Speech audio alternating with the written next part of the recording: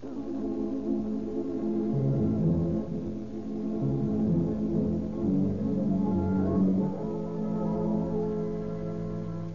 all cars, the presentation of the Rio Grande Oil Company.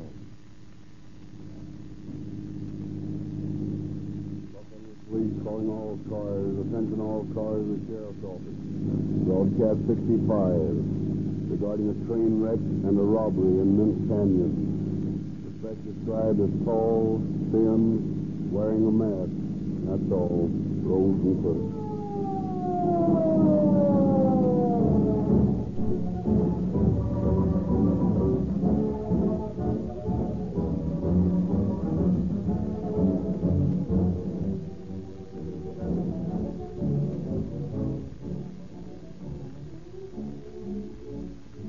Tonight we bring you a dramatization of the wreck of Old 59.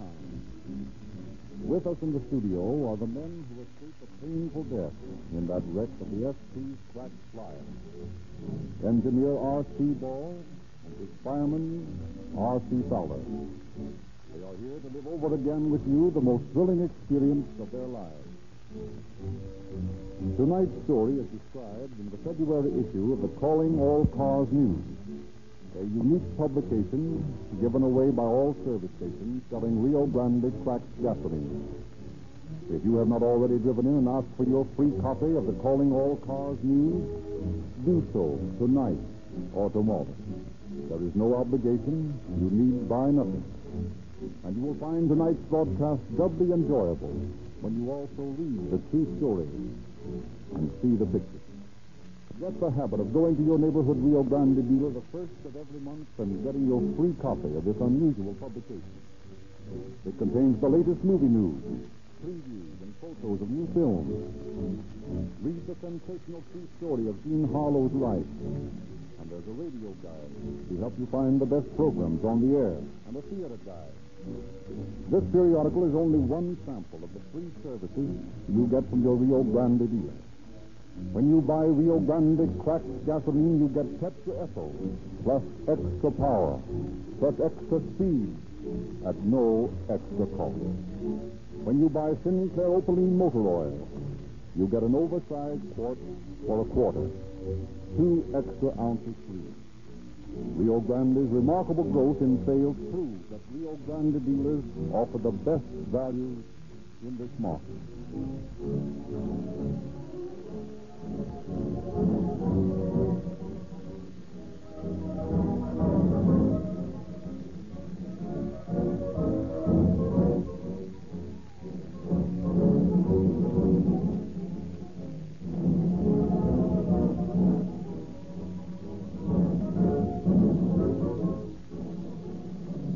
Tonight we had hoped to present as our guest officer Sheriff Eugene Biscalou of Los Angeles County. But a summons from the governor has taken him to Sacramento, and he has delegated as his representative the hero of tonight's case, an officer who followed his man across half a dozen states and finally brought him to earth in Oklahoma. Presenting Captain Tom Higgins from the Sheriff's Office of Los Angeles County. Good evening, ladies and gentlemen. I guess I'll have quite a time living up to that send-off Dr. Lindsay just gave me. To tell the truth, I'd much rather be chasing the toughest train wrecker in the country than standing up in front of this mocking little brown microphone.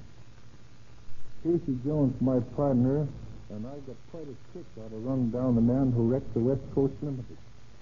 I guess the case developed on hunches, those things that officers often get but can't quite explain. Of one thing I'm very sure. If the boys in the sheriff's office hadn't chipped in with their hard-earned dough to finance me for the trip, the chances are that Vernon the train wrecker would never have been caught so soon. But I'm getting way ahead of the story. Just sit tight and you'll hear all about it.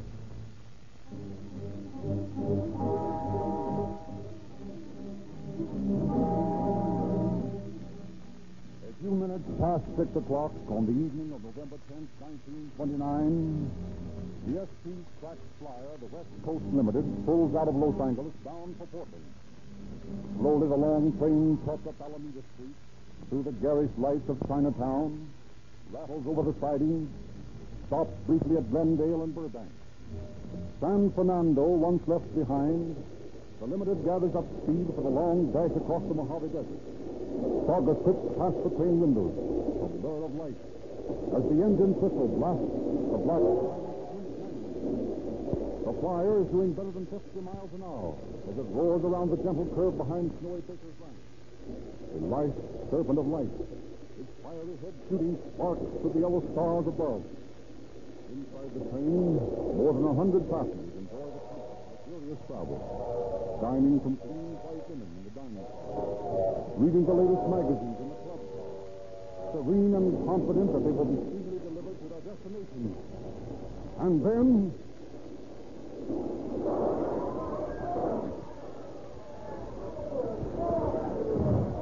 with a sickening lurch, the engine leaves the track, plows into a ditch, carrying tender and cars after it.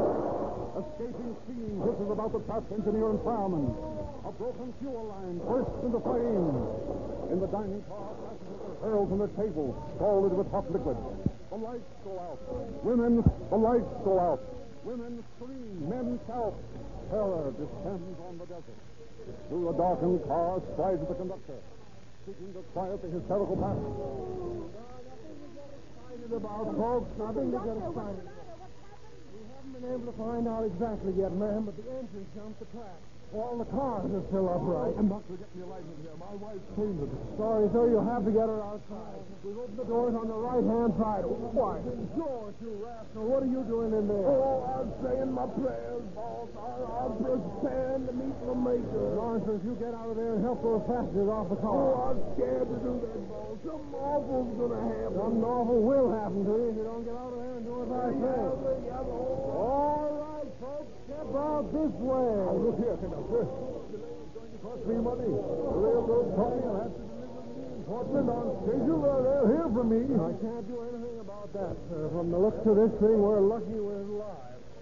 How about it, George? The passengers all out? Yeah, I said the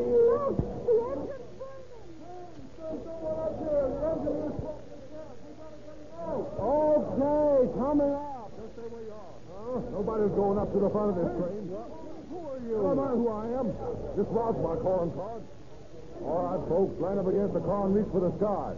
This is a hold-up, and I mean business. I say, just like the cinema. Really the Wild West, isn't it? All right, Sam, let's chatter and sell out. I'm in a hurry. Come on, you fork over. Here it is.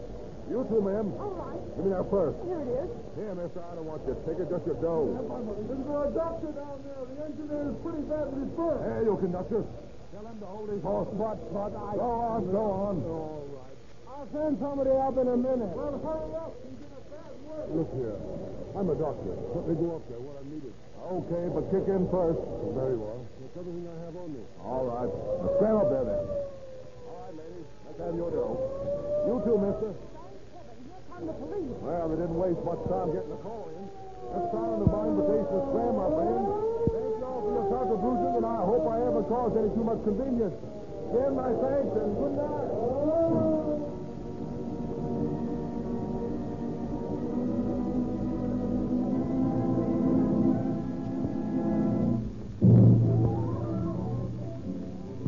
The engineer, suffering from painful burns, is quickly taken to a hospital, and a relief train dispatched from Los Angeles returns the battered and shaken passengers, none of whom have been seriously injured. All night long, a posse of deputy sheriffs and ranchers comb the hills for a trace of the train robber. But as day breaks on the wreckage of the West Coast Limited, no sign of the criminal has been found. With the coming of light, the investigating officers make a closer inspection of the scene. Whoever did this job knew his railroading. How come? He pulled the spikes that held the fish plates to the ties.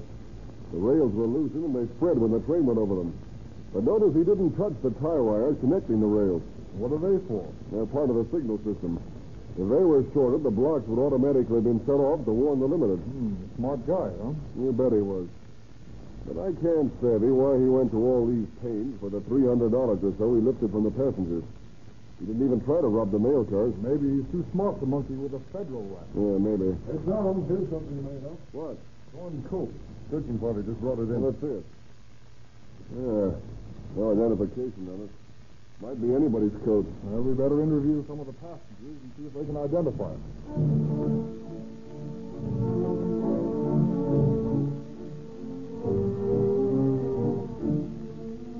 Several passengers do identify the coat as the same worn by the bandits.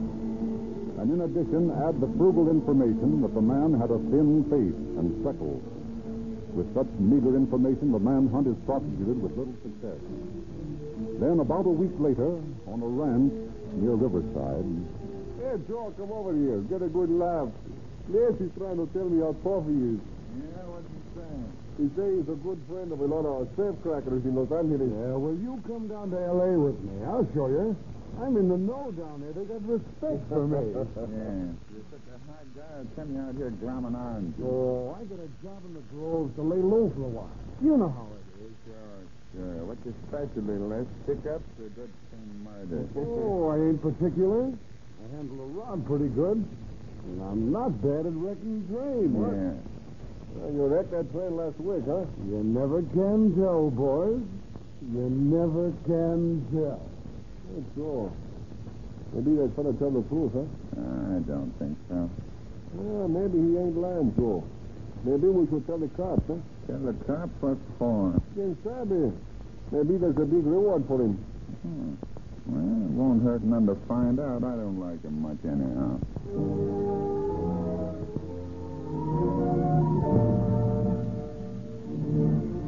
Meade, the braggart orange picker, is arrested and closely questioned by several deputy sheriffs. After some time, he confesses. Sure, I did it.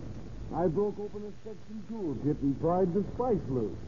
But I wasn't in the holdup. You weren't, huh? Oh, why not? Well, I happened to run into a couple of guys when I was bumming down from Bake to Lodge. They propositioned me to fix the track. They gave me $250 for the job and told me to beat it. Who are they? I don't know their names. Well, what did they look like? Well, one was about 40. He had gray hair and black eyes and was about my build. Yeah, and the other was younger. He had light hair and blue eyes, and he was about 5'4". Remember anything else about them? Only that the young guy wore a torn coat. You realize in ripping those rails that you might have killed a lot of innocent people? Yeah. Yeah, I might have at that, mightn't I? Well, what did you do it for? $250? Take him back to his cell, Sergeant. Yes. Come on. Well, boys, I guess this closes our case. We've all worked hard, and I want to thank you for your splendid cooperation. Well, maybe the sheriff is satisfied, Tom, but I'm not. I don't think Meade pulled this job. I've been thinking the same thing, Casey. Let's follow this thing through. I've got a hunch I'd like to work on. What is it? I think this guy Meade is a nut. Well, there is something screwy about the way he talks, and there's a goofy look in his eyes. All right. So let's do a little off-the-record investigating. First, we'll send his description, mug, and prints to every bug house on the Pacific coast. And then we'll send out...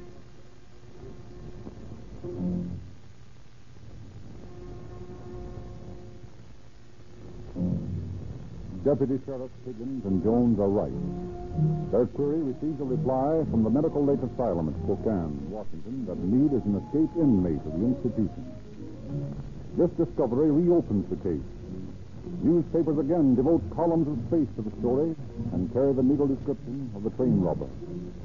The newspaper stories send an excited young woman into the sheriff's office, where Higgins and Jones interview her. I think I saw the man who wrecked that train. You did? When? The night of the wreck, my father gave him a lift into Hollywood. What? Yes, and he had a thin face like the paper said. Now, just a minute, miss. Please start at the beginning and tell us just what happened. Well, we live in Burbank, and on the night of the wreck, my father and mother and my sister Helene and I were driving into Los Angeles when a man hailed us. Yes? Father stopped the car, and he got in the back seat with sister and me. He said he'd been in a train wreck, and he'd like to be driven to the Hollywood Hospital if we were going that way. Where was this? Between Burbank and Magnolia Park. Yes, but the wreck occurred near Saugus. Well, he said he must have been out of his head and wandered across the hill. He said he didn't remember a thing from the time the train jumped the track till he came to the road where we picked him up.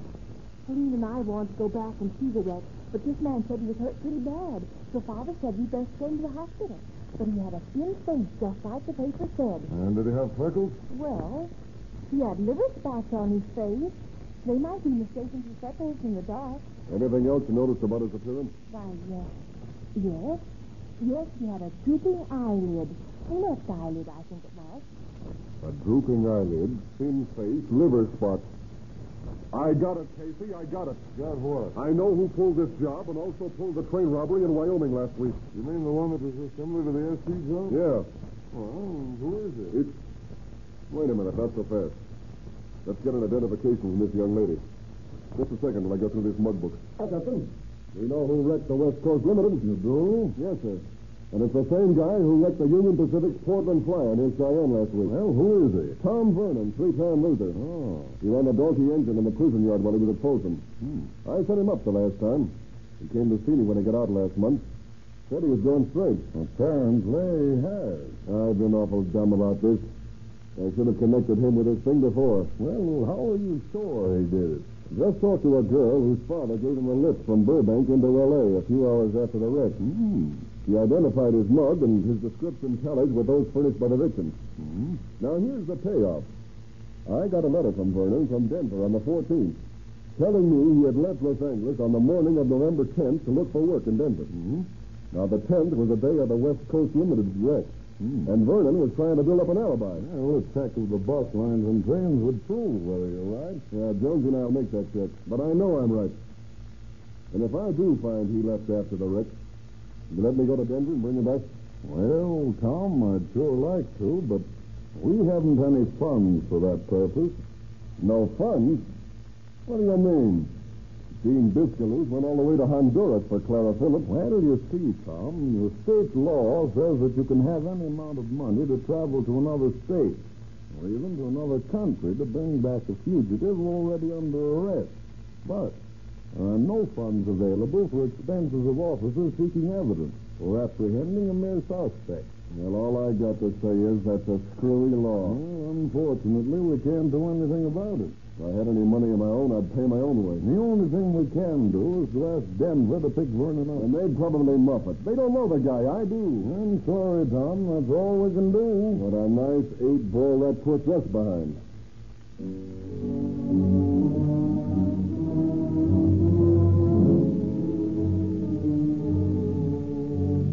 But Higgins' partner quickly unsnarls the legal knot by informing the deputies of the robbery squad of the situation.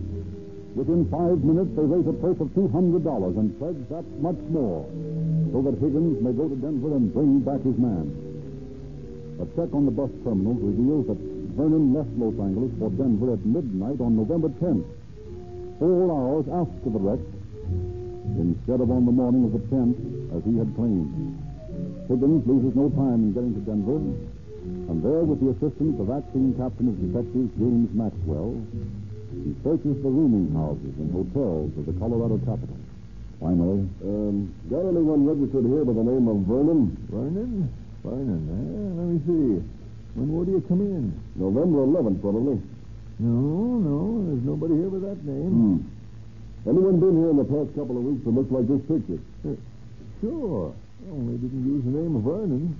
Said his name was Harley. Good. Is he in now? No, he checked out about a week ago. Said he's going to Cheyenne. Cheyenne, huh? Well, it looks like I'm just beginning to travel.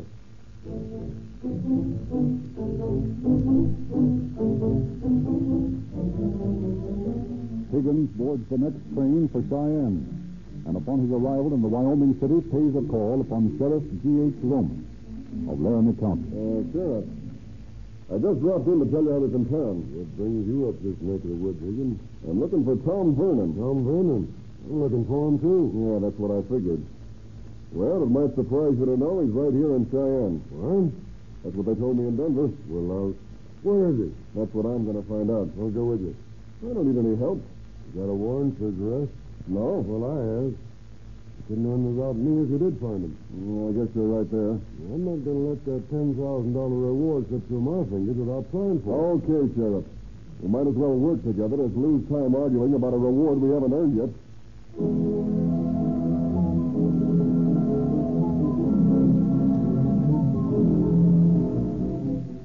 What the search in Cheyenne merely results in the information that Vernon has returned to Denver.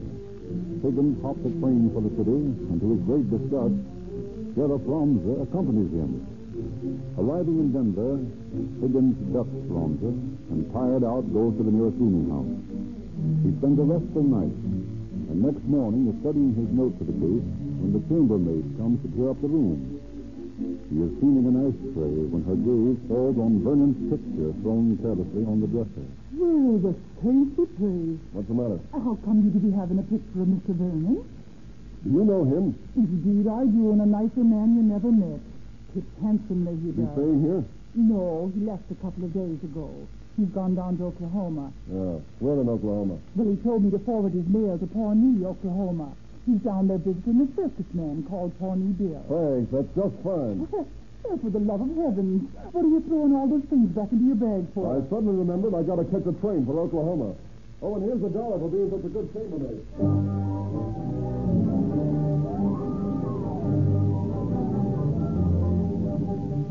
Higgins spends the hour before train time at the Denver police headquarters.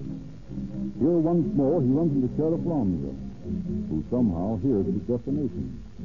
When the train pulls out of Denver for Pawnee, Higgins is again disgusted to find Romser aboard. That night at a Kansas way station, Higgins wires Jones, his partner, begging him to get a warrant sworn out for Vernon's arrest. Jones gets right on the job, and the next morning, when Higgins and Romser arrive at the Pawnee jail. Good morning, Marshal. I'm Deputy Sheriff Higgins of Los Angeles County. This is Sheriff Romser of Laramie County, Wyoming. Pleased to meet you, gentlemen. Thanks. We're holding Vernon a prisoner here for you, Higgins. That's 12. He's my man, Marshal. Well, you see, Sheriff, we got a warrant telegraphed to us last night from Los Angeles County asking us to arrest this Vernon fella. So, we went out and got him. I stole a marching that time, Romser. You haven't got your man yet. But I'm going to get him. Look here, Higgins. If I take that man back to Wyoming, we'll hang him. We've got a death penalty for train wrecking in California. But I happen to know that no one's ever been executed for train wrecking in your state. I promise you we'll demand the death penalty in this case. I'm not sure that you'll get it, though. I know this man will swing in Wyoming. Well, I'm not going to give him up to you. You haven't got him yet. You'll have to expedite. We will. Maybe you will, and maybe you won't. Might have you to know that the governor of Wyoming has just gotten back from a 2-week hunting trip. He's a guest of the governor of Oklahoma. That ought to make some difference. Yeah, it ought to. But we'll see whether it does or not.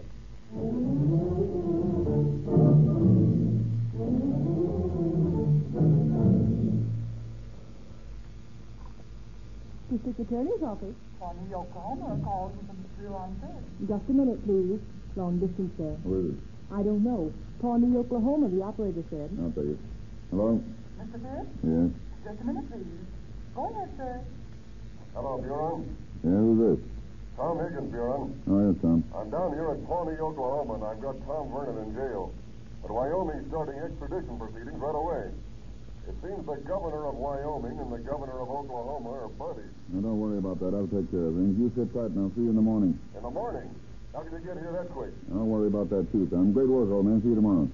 Get the sheriff's office on the wire. Tell them to send a man by plane to Sacramento and get Governor Young to sign extradition papers returning Tom Vernon to California. Then get the governor on the phone, and I'll talk to him myself. Is my bag packed? Yes, sir. It'll all be here. Good. Now call Western Air Express and arrange to charter a plane to take me to Pawnee, Oklahoma. When do you want to leave? I'll see 4 hours. As soon as the man gets back here from Sacramento with those papers.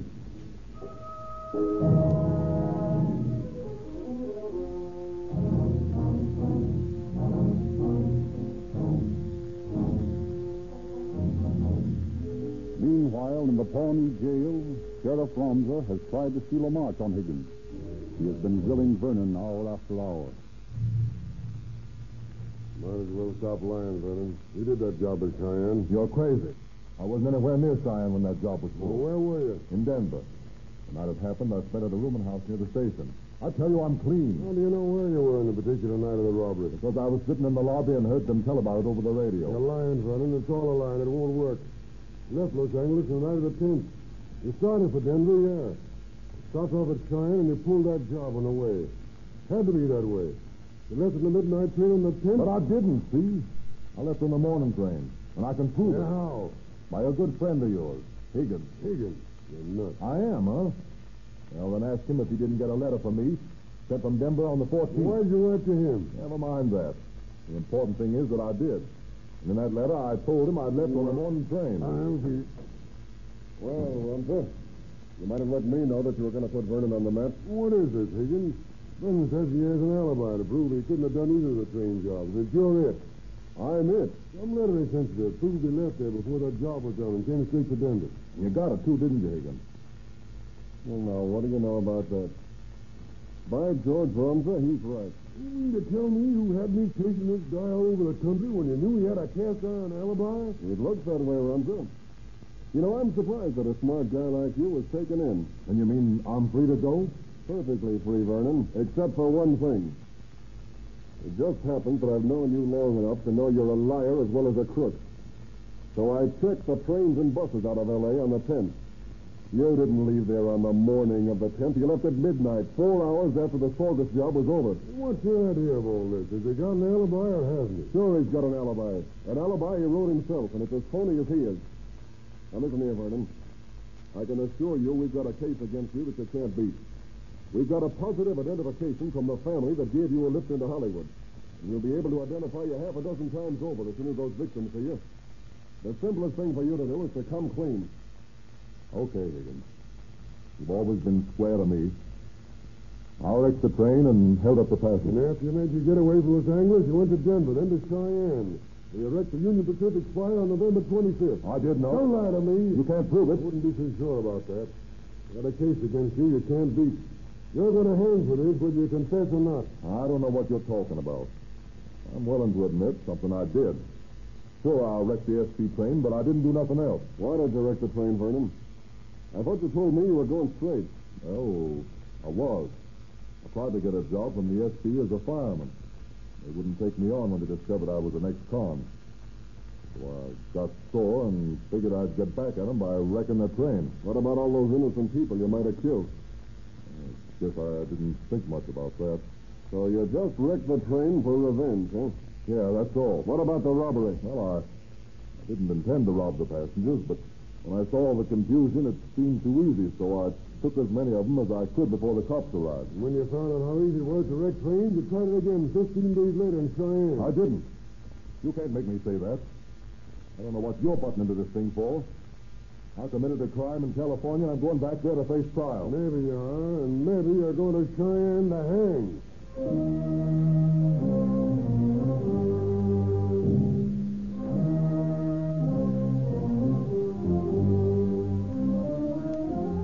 The following morning, Buren Pitts flies into Pawnee. Higgins, Romser, and he are quickly closeted with the governor of Oklahoma, who listens quietly to the pleas of California and Wyoming for the prisoner. Your Excellency, this criminal has confessed his crime in California. He belongs to us. We will surely convict him and put him away where he can no longer threaten society. If this man remains alive, he'll always be a threat to society. Give him to Wyoming, we'll hang him. We can speedily convict him on his own confession. Wyoming would have to conduct a costly trial. I don't care how much a trial it costs. We'll string him up in the end. He confessed to the California crime because he's afraid of the death penalty. I will promise you this. If Vernon is returned to California, and if by any chance we should fail to obtain a conviction, we will turn him over to Wyoming. Well, gentlemen, I've heard enough of the case to see that only one course is clear. What is that, sir? The California crime occurred prior to the Wyoming crime. Therefore, California has a prior right to the criminal.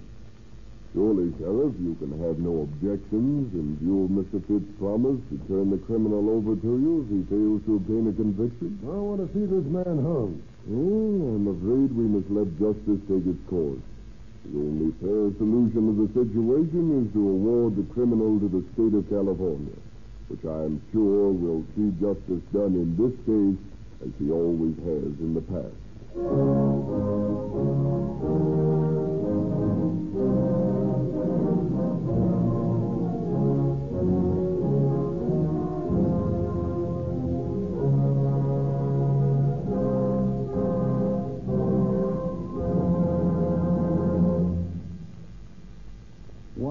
After he had wrecked the West Coast Limited, Tom Vernon was locked in a cell in the Los Angeles County Jail. Although the district attorney delivered an impassioned plea for the death penalty, Judge William Kell Agley sentenced the train wrecker to life imprisonment in Folsom Penitentiary. Being a three-time loser under the California Habitual Criminal Act, Vernon may never receive either probation or parole and must spend the rest of his days behind prison walls. Thank you, Captain Higgins. Oakland, California. All police cars and fire engines operated by the city of Oakland are to use only Rio Grande cracked gasoline. Maricopa County, Arizona. Attention, all sheriff's cars. Official orders. You are to use Rio Grande cracked gasoline exclusively in all emergency equipment. Berkeley, California. Fire engines, police cars, ambulances, attention. Your city specifies that only Rio Grande cracked gasoline shall be used in emergency equipment. Los Angeles, California. For the third consecutive year, this city has decided that Rio Grande cracked gasoline is the only one to be used for all police cars, fire engines, and emergency equipment. Use no other gasoline.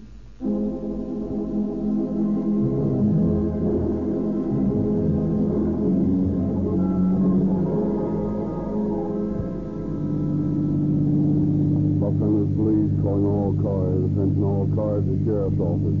Cancellation broadcast 65. Regarding a train wreck and robbery. Suspect in this case now in custody. That's all. Rolls and close.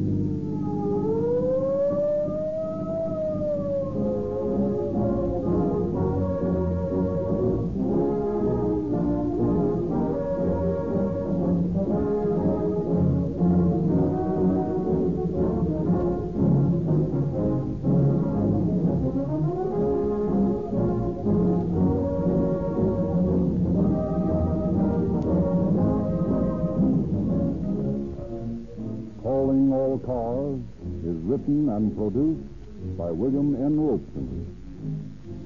This is your narrator, Frederick Lindsley, bidding you good night for the Rio Grande Oil Company.